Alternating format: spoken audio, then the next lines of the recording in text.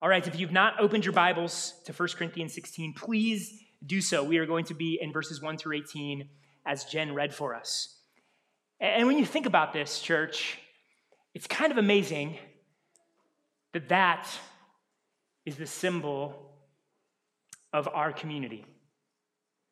I mean, you think about what a cross is. I mean, a cross is an instrument of torture and humiliation and execution.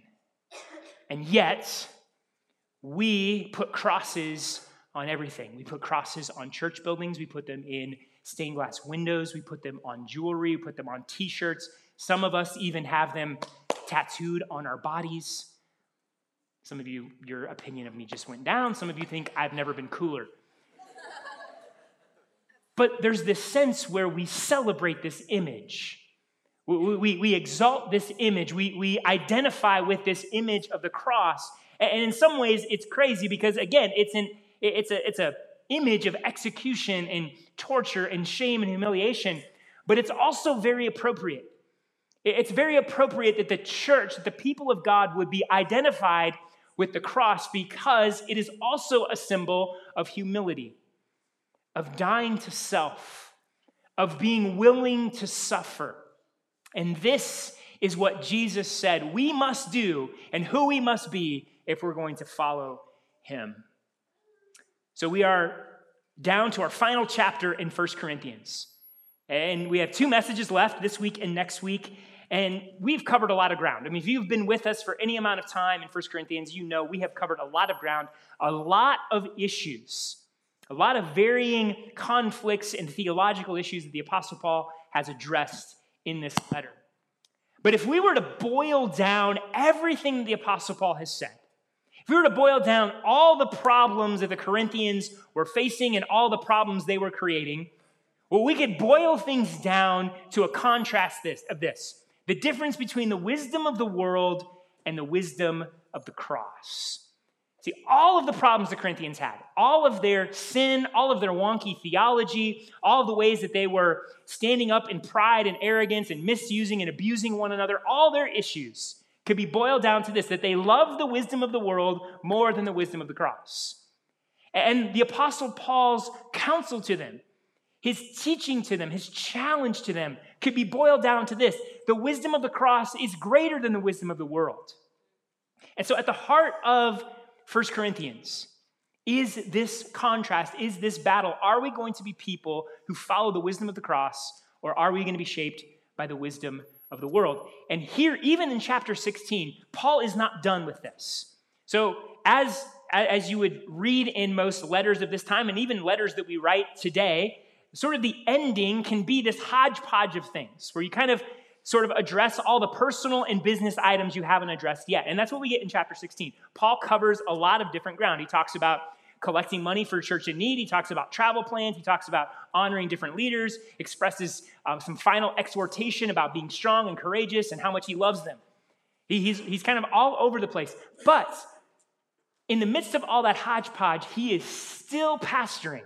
He's still teaching. He's still driving home this point about the importance of the wisdom of the cross and what it means to be a people shaped by the wisdom of the cross. So, what does it mean to be a church submitted to the wisdom of the cross? What does this look like? What does a church who is shaped by the wisdom of the cross value?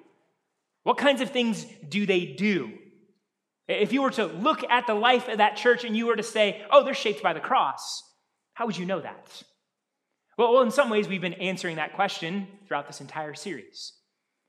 But in 1 Corinthians 16, this first part, we're going to again sort of get a glimpse at some particular characteristics of a church characterized by wisdom, the wisdom of the cross. And so the title of my message this morning is this: faithfulness over flash. And here's the main point for us from this passage. The wisdom of the cross leads to generous faithfulness. The wisdom of the cross leads to generous faithfulness, meaning to be shaped by the wisdom of the cross is to value and honor and practice generosity, sacrifice, and faithfulness over and above seeking comfort, pleasure, entertainment, status, power, and recognition. This is underneath all that the Apostle Paul is going to share, is going to teach us this morning. God's word is going to teach us. And so may God, by his word and his spirit, shape us in this truth. So let's look at how at the beginning of chapter 16, Paul calls the church of Corinth to generosity. Here's what he writes. Now, about the collection for the saints, do the same as I instructed the Galatian churches. On the first day of the week, each of you is to set something aside and save in keeping with how he is prospering, so that no collection will need to be made when I come. When I arrive, I will send with letters those you recommend to carry your gift to Jerusalem. If it is suitable for me to go as well, they will travel with me. So let me give you a little background here on what Paul is saying, what he's talking about. When the Jerusalem church sent Paul and Barnabas out to take the gospel to the Gentiles, meaning non-Jews, and to plant churches throughout the Gentile world, they tasked them with this. Hey, as you plant churches and make disciples, we want you to create a network of support with those churches and the church in Jerusalem. See, the church in Jerusalem was quite large when you read in the book of Acts, thousands and thousands of people. And a lot of those people were poor. And so the church in Jerusalem had a tremendous responsibility for caring for the poor among its members. And that put a financial strain on the church. And so when Paul went out to plant churches and make disciples, what he did is he established a relationship between these churches and said, hey, your Jewish brothers and sisters in Christ are in need. And as you have been blessed, you also give to help those brothers and sisters in need. And so we see this in multiple places in the letters of Paul, this encouragement to give towards the needs in Jerusalem. And so he was creating this network of support. And for the Corinthians part, as Paul writes in verse 2, each of you is to set something aside and save in keeping with how he is prospering. So at the beginning of each week, when they would gather for worship, they were to take up a collection, and they were to take up a money they could set aside that would eventually go to the church in Jerusalem. And what Paul writes in verse 2, how he sort of frames this out, is he says, in keeping with how someone is prospering. In other words, in accordance with how you have been blessed, be generous. To the degree that you have been blessed financially, be generous with others. To whom much is given, much is required, in other words. Financial blessing and prosperity should provoke a deeper desire for you to be generous. So Paul is calling on those who have been blessed, who have much, to have a heart of generosity towards those who have little. And look, friends, in our culture, this happens in many ways backwards. Like financial prosperity so often provokes in us a desire for more. Well, I've gotten some success. Let me get some more success. I've gained some wealth. Let me get more wealth. I've gained a measure of comfort and pleasure. Let me get more comfort and pleasure. So we see money and financial prosperity as a means to more and more and more for me. Wow, look how much I got. Let's get some more. And maybe we shower some blessings with people, but at the end of the day, what is it about? It's about getting more and more and more and consuming more and more and more. And this is what our culture teaches us. This is how our culture teaches us to respond to financial prosperity and blessing. The Apostle Paul flips this on its head. He says, to the degree to which you have been blessed, to the degree which you have been able to get more, give it away. The more you get, the more you should give. And in many ways, this matches completely what he has been teaching through the entire book of 1 Corinthians. And if we go back to chapters 8 and 9, what was the main point in those chapters? That we lay down our rights and our comforts for others. And so friends, listen, do you have a right to your money? Absolutely. Like you've earned it. If you've worked hard for it and you earned it, yes, you have a right to that money. We're not talking about communism here and letting the government take everything. However, if all you live for is so that you can get more and more for yourself, how small and how sad and even how callous. Like if you look and you see the needs of other people, especially brothers and sisters in Christ, and you sort of just shrug and you callously walk by, or you close your fists and you say, no, I earn this. This is mine as they go in need. Oh, friends, that is not the wisdom of the cross. And similarly, in chapters 12 through 14, What did we learn there? Your gifting and ability are not to build self, but for the good of others. Like there is so much gifting in this room. There's so much gifting in First City Church. So many abilities, so much talent. And some of you, God has given a spiritual gift of making money. Like you're just good at it. And there's nothing wrong with that. It's incredible that God blesses certain people and they can take $1 and make $100. It's a beautiful, beautiful gift. But if you think that gift, that ability, that talent is just so you can get more and consume more, that's not the wisdom of the cross. That is not what Jesus has called you to. That gifting is not about just serving self, but how you can bless and build up others. And so all throughout the book of 1 Corinthians, the Apostle Paul has been driving home this principle of the wisdom of the cross, generosity towards others, giving of yourself for others. The wisdom of the cross says the greatest and most glorious thing you can do is not get, but give. The greatest and most glorious thing is not to consume and to just build a nest egg for yourself, but rather to exercise radical grace and generosity so that you can care for others. So several years after he wrote his first letter to the Corinthians, Paul wrote a second letter. And in 2 Corinthians 8, Paul is again calling them to generosity. It seems from the book of 2 Corinthians that the Corinthians started off with generous hearts towards the church in Jerusalem. They set aside quite a bit of money. They were eager. There was a sort of a proactive stance that they had. But eventually, that sort of waned. And so Paul had to once again provoke them and encourage them to be generous. And here's what he writes in chapter 8 of 2 Corinthians, verses 7 through 11. Now, as you excel in everything, in faith, speech, knowledge, and in all diligence, and in your love for us, excel also in this act of grace. For you know the grace of our Lord Jesus Christ. Though he was rich for your sake, he became poor, so that by his poverty you might become rich. And in this matter, I am giving advice because it is profitable for you who began last year not only to do something, but also to want to do it. Now also finish the task, so that just as there was an eager desire, there may also be a completion according to what you have. Corinthians, you have so much. You excel in so much. You excel in faith. You have great faith in the Lord Jesus Christ. You excel in speech. You're eloquent when you articulate the gospel. You are knowledgeable. You know a lot of theology. You excel in these things. And just as you excel in that, now excel in this grace. Generosity, giving of your resources, giving of yourself. You wanted to do it. You had the desire to do it. Now follow through. Be faithful. Complete the task. And notice what Paul says in verse 9. Here's the heart of the motivation.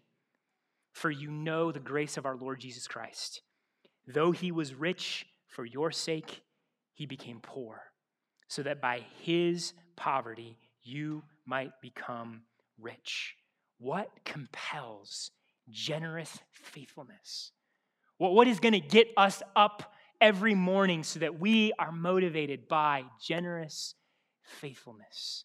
Well, it's looking to the wisdom of the cross. It's looking to Jesus himself, who though he was rich in glory, in power, in majesty, in authority, though he was rich and he had all the glories of heaven, what did he do? He didn't hold on to his rights. He didn't hold on to his high and lofty position. No, he laid down his rights. He stepped from his high and glorious and lofty position, and he took on the form of a lowly servant. He took on our frail humanity, and he entered into our sickness and our suffering and our sin. He didn't keep it at an arm's distance. He didn't remove himself from it. No, he entered into it up close and personal. And if you think about it, the glorious Son of God, God incarnate, stepping from the glories of heaven and putting on the frailty of humanity and entering into our mess and our muck and our sin, that alone would have been incredibly generous. Like just to have God come down in that way and meet us and love us and care for us, That would have been generous. But Jesus doesn't stop there, does he? No, he gets lower. He becomes even more poor. He doesn't just leave his lofty and glorious position. He doesn't just lay down his rights. No, he lays down his very life. He lays down his life as a payment for your sin and mine. He allows himself to be strung up on a Roman cross as a despised and shameful criminal. And on that cross, Jesus took all of our judgment for our sin. He took the wrath of God that you and I deserved. That's how low our Savior went. That's how poor he became. That's how generous his faithfulness is. And friends, here's the good news of the gospel. That in Christ's poverty, and him going that low, that poor, you and I become rich. Like you and I get to experience full forgiveness and freedom and life in Christ. We get to be welcomed in and loved as a beloved son or daughter. We get resurrection life. God has lavished all the riches of his grace on us in Jesus Christ. Friends, this didn't happen because Jesus stayed in heaven. This didn't happen because Jesus held on to his rights. No, this happened because Jesus was generously faithful. That Jesus was willing to become poor and give of himself so that you and I could be rich. And so when we look to the wisdom of the cross, when we look to Christ himself, what do we see? That giving of ourselves, giving of our time and our resources, that is the most glorious thing we can do. Not consuming, and not building comfort and success and status and pleasure here, but giving. When we look to the wisdom of the cross, we see that when we lay down our lives for others, then when we use our time and our talents and our resources that God has blessed us with to build others up, that is life. That is glorious. Because that is what Jesus did for us. That is what our God has done for us. And don't miss this. He did it for you when you didn't deserve it. Like friends, think about this for a second. I want you to think for just a moment, and hopefully it's nobody in the room, who is the most annoying person to you? Like someone that you're like, I just do not want to give this person grace. Like maybe they're arrogant, maybe they're lazy, maybe they're just so selfish and self-absorbed, and they've blown chance after chance after chance. They've abused grace after grace after grace. They're just for themselves all the time. They make excuses. They blame other people. They're just hard to be around, and they keep messing up. And every time they come around, you're just like, no, I'm done with you. I just wish you would go away. I want to just put you over here because you bug me so much and annoy me so much. And you've abused so many people's grace and chances that really you shouldn't get another chance. You should just sort of be over here by yourself because that's what you deserve. You know those kind of people. You don't want to be honest that you have those kind of people, but you do. Come on, we all do. Friends, do you know that's you? Like that is you before God.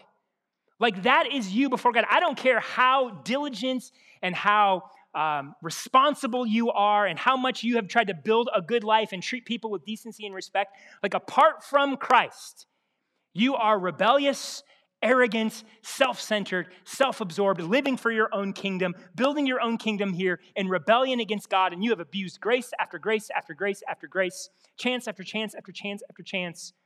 You don't deserve generous faithfulness. None of us do. I don't. And if you're honest about that, you know that. You know that.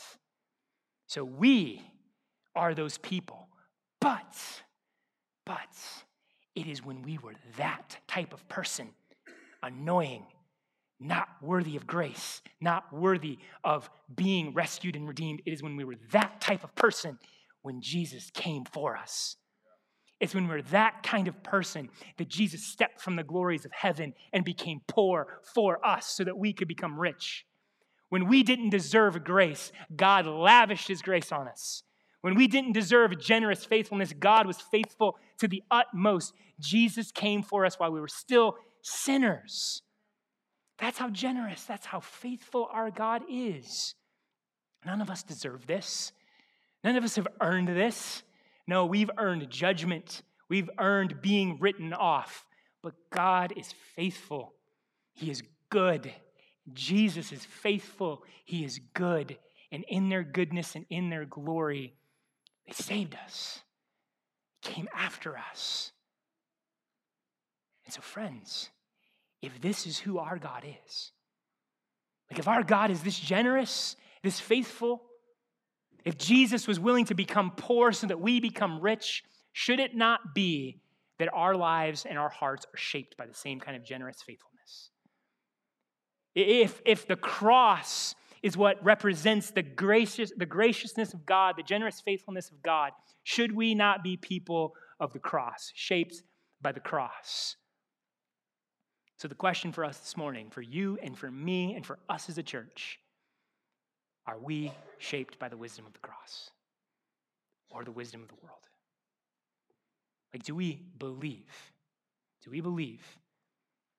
that wisdom comes in, hey, let's chase after every comfort and every pleasure and status and success and recognition and self-made identity? Are we listening to the wisdom of the world that says, go after those things, go after those things? Or are we listening to the wisdom of the cross that says, lay down your life,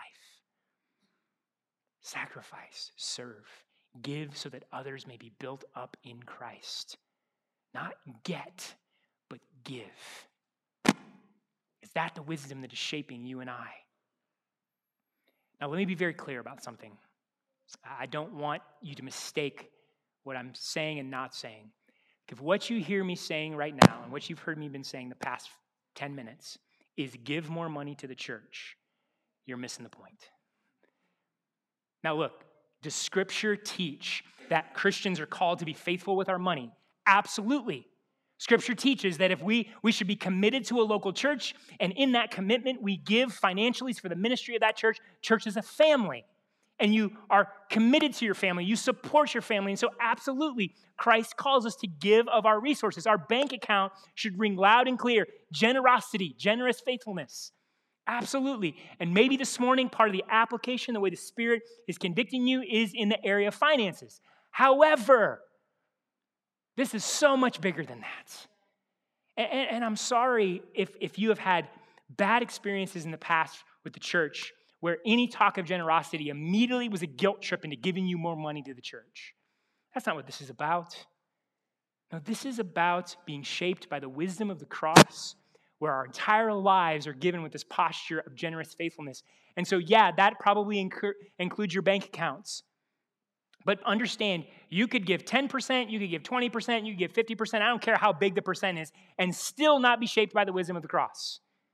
Like, it is possible to sort of lock this down financially and go, look, I'm good, check the box, but your entire life screams, I'm not generous. Friends, the wisdom of the cross calls us to a generous faithfulness in all aspects of life, an entirety of life. It teaches us to reject this notion that I need to give all of my time and talent and energy and trying to build comfort and security in a kingdom here on this earth. It teaches me to reject the notion that my identity is in my achievements, and so I have to keep achieving more and more and more to get more status and be more and more in other people's eyes. No, the wisdom of the cross sets us free from all of that. It sets us free so that now we can let go of our stuff. If my hope is in Jesus, my hope is in the kingdom of God, I can let go of this stuff because this isn't my treasure, this isn't my inheritance, and I can give. And I can give financially to where other people have needs, and I can support ministry, and I can use the blessing of my resources to help others, yes. But here's what else. I'm also releasing my time and my talent, my very self. I'm not tight-fisted with my time. I'm not tight-fisted with myself. I'm not tight-fisted with the skills and the resources that God has blessed me with. No, I give. I give. And I can give because my hope is in Christ. My inheritance is in Christ. I have the hope of resurrection, the hope of a new cosmos renewed by Christ when he returns. That's my inheritance. That's my glory. If that's the case, this is just stuff that I can give away.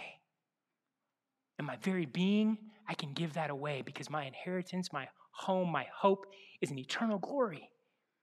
That's what this means, church. That's what this is about. Yeah, the Apostle Paul is specifically calling them to be generous financially, but it's so much bigger than that.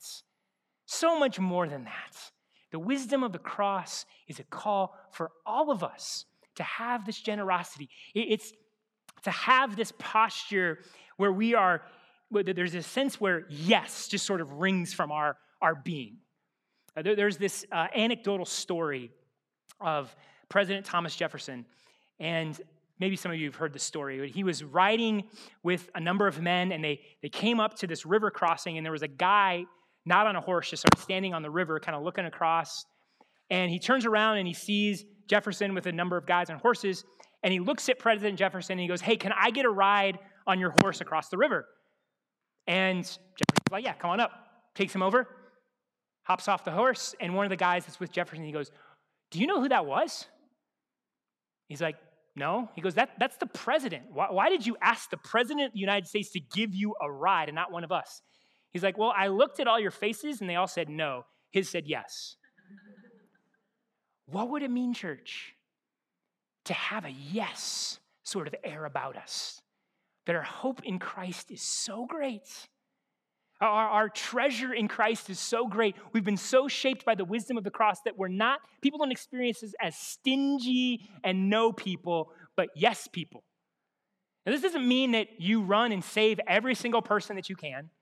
It doesn't mean that you enter into every single mess and try to rescue every person. That's not healthy. But is the posture of your heart, is the atmosphere of this church, is our community defined? When people experience this, they experience the sense of yes. These are people who will give.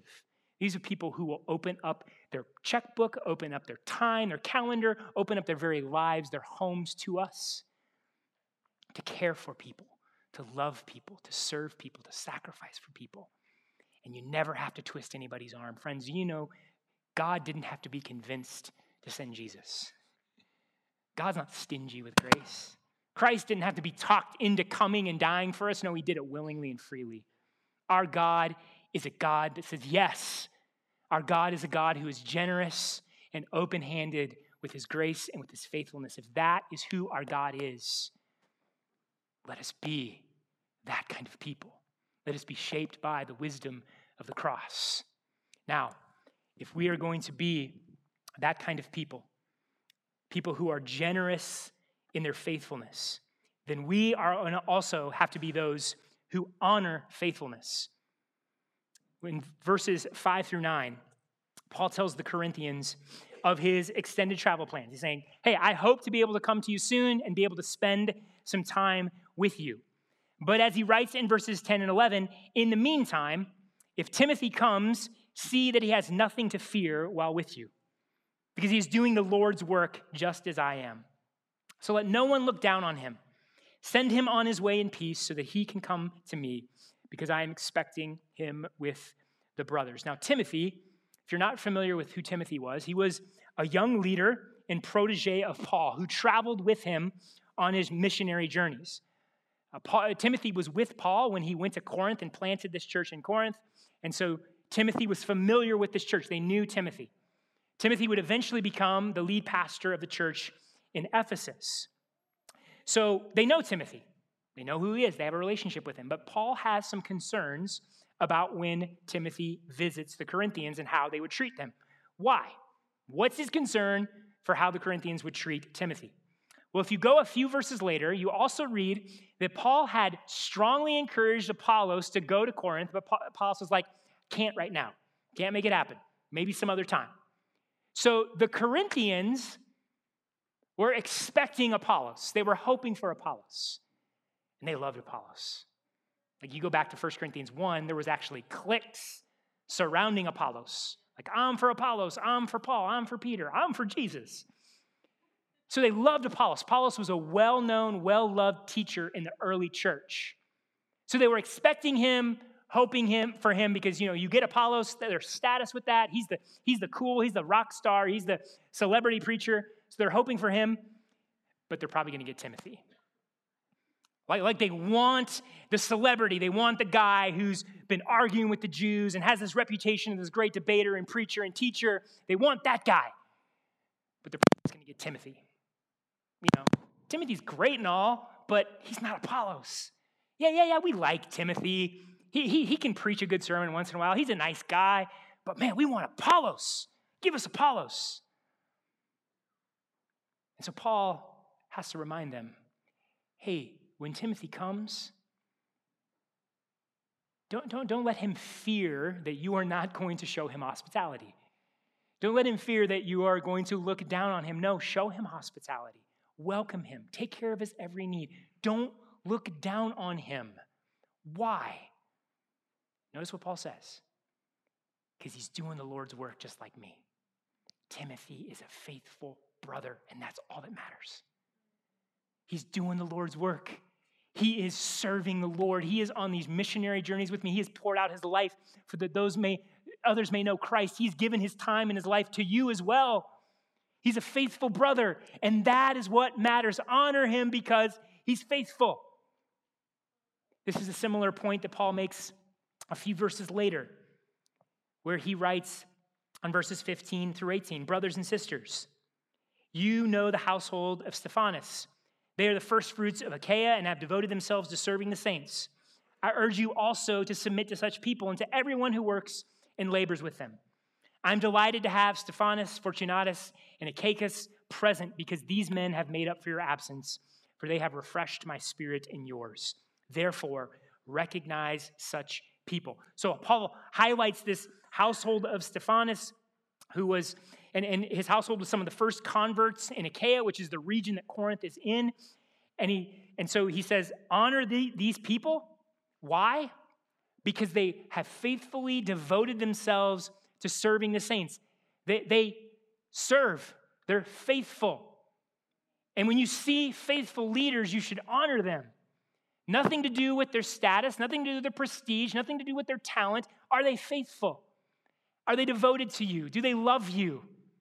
Do they pour out their lives and give of their very selves for you? If the answer is yes, honor them. Submit to them. Follow them. These are the people that we should be upholding and honoring and celebrating, the ones who are faithful. Friends, sadly, this is not the case in the church. If I can confess here for a second, I have this bad habit of doom scrolling. You guys know what doom scrolling is, where you kind of flip through social media to find bad news.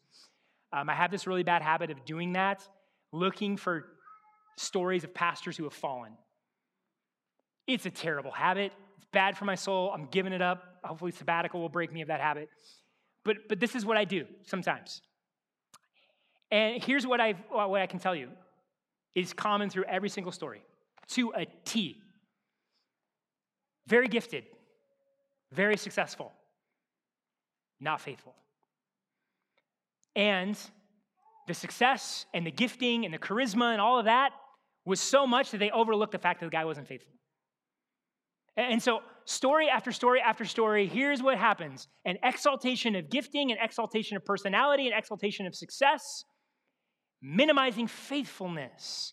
And every single time that comes back to bite the church, hurts the church. And there are so many saints who are wounded and hurt and even taken out of the church at times because of this. And yet it keeps happening. Friends, the last example of that didn't happen just yesterday. It will keep happening because we have an attraction to this stuff. Like we have been so shaped by the wisdom of the world rather than the wisdom of the cross that we've been conditioned to look for personality and talent and success and platform and go, that's something. That must be the thing. That's where the Spirit is. I want to get behind that. We begin to minimize faithfulness. There's something in us that likes to be attached to that. Makes us feel stronger, or makes us feel like we're a part of something bigger. I don't know what it is, but there's something in us that is far too attracted to that. But then when you look at the average boring dude who maybe he's not the greatest speaker, maybe not the greatest leader, but he's just faithful year after year after year to love and pour himself out, that's sort of just like, oh yeah, that guy. When that should be, no, that guy. Yes, that guy. Celebrate and honor that. That should be the thing that we look for and respect and honor and celebrate the most, faithfulness. I think there's also something in us, I know this is in me, where we look at that status and success and gifting and like, I really want that. I wish that were me. I mean, again, let's have a moment of honesty. Hopefully you didn't lie about having that list of people. Here's a chance to make up for that by being honest. Would you rather be super gifted with recognition, success, and status, but have these massive gaps in character? Or would you rather be kind of boring and average and kind of moderate success or little success or something no one even pays attention to, but be faithful and have Christ-like character? Come on. Come on.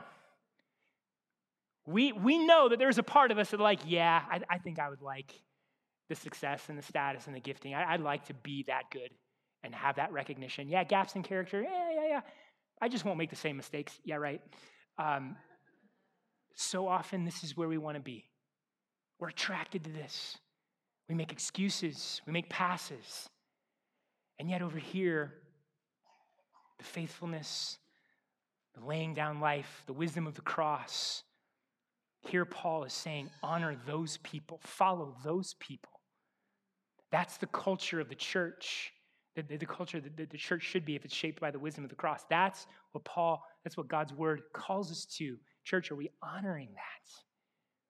Are we honoring faithfulness? Are we valuing faithfulness? Do we say, who are the faithful people? Let me follow and be like them. Let me look to them to learn and be discipled by. Church, let us build a culture where we honor faithfulness. So I want to encourage you to do something. Today, if you are able, whether it's go up to them after the service, or if you're going to go up to meet them in person, or shoot them a text or call them, find someone who you have said, this person's faithful. Maybe they're not the most talented. Maybe they're not the greatest leader or the most success, but you look at them and you go, they're faithful. And go and say, hey, I just want you to know, I've seen how faithful you've been and how faithful you continue to be, whether that's as a faithful husband, faithful wife, faithful mom, dad, faithful in the church, some area where you just observe this person is faithful day after day, week after week, year after year, and just say, hey, I noticed that. I just want to honor you. It's worth emulating. It's worth following. Keep doing that. God sees. Other people see, I see, but I know God sees. What would it do, church? How would it change us? How would it shape us if we were eager and regularly did that kind of thing, where we honored, celebrated, and encouraged faithfulness, and we exalted that above everything else? I think it would change a lot of things. Also for yourself. Hey, you may look at yourself and go, I'm not as talented as this person. I'm not as gifted as this person. I don't have as much knowledge as this person. I'm not as wise as this person. But here's what you do have. The Holy Spirit of God. And if the Holy Spirit of God is in you, you have everything you need to be faithful. Yeah, you might not have status. You might not have platform. You might not have this great worldly success, but who cares? What God honors is faithfulness. What God cares about is faithfulness. On that last day, is Jesus going to go, well done, my flashy and successful servants? No. Well done, my servant who had a giant platform with 5.5 million followers on social media? No. Well done, good and faithful servants. What does Jesus value? Faithfulness. What is the Spirit doing in you? Faithfulness. If you have the Spirit of God, you have everything you need to be faithful. So let me encourage you, be faithful. Look to the cross. Look to Christ. Follow him. Be shaped by him. Just be faithful. Faithful as a husband. Faithful as a mother, wife, dad, worker, servant in the church. Whatever your vocation, whatever your role, be faithful. Be faithful. And know by the Spirit of God, God is at work, and he looks at your work, and he smiles. He honors it. He's pleased by it. Friends, this is what it means to be shaped by the wisdom of the cross. This is what it means to be shaped in generous faithfulness. And so, First City Church, let us be a people who practice generous faithfulness, sacrifice, service, giving of ourselves, our lives, our resources, our time, our talents, so that others may be built up in Christ. Let us be those who honor and celebrate faithfulness above everything else, so that we push the worldly wisdom out of our system and not be attracted to those lies that the world wants to tell us. Let us be a culture that is shaped by the wisdom of the cross. Let us put our hope in the fact that, yes, even when we blow it, Jesus is faithful.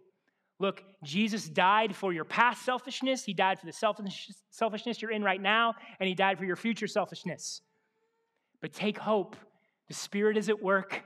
Christ has forgiven that sin. No matter how unfaithful you have been, you can be faithful through the power of God. Take hold of that.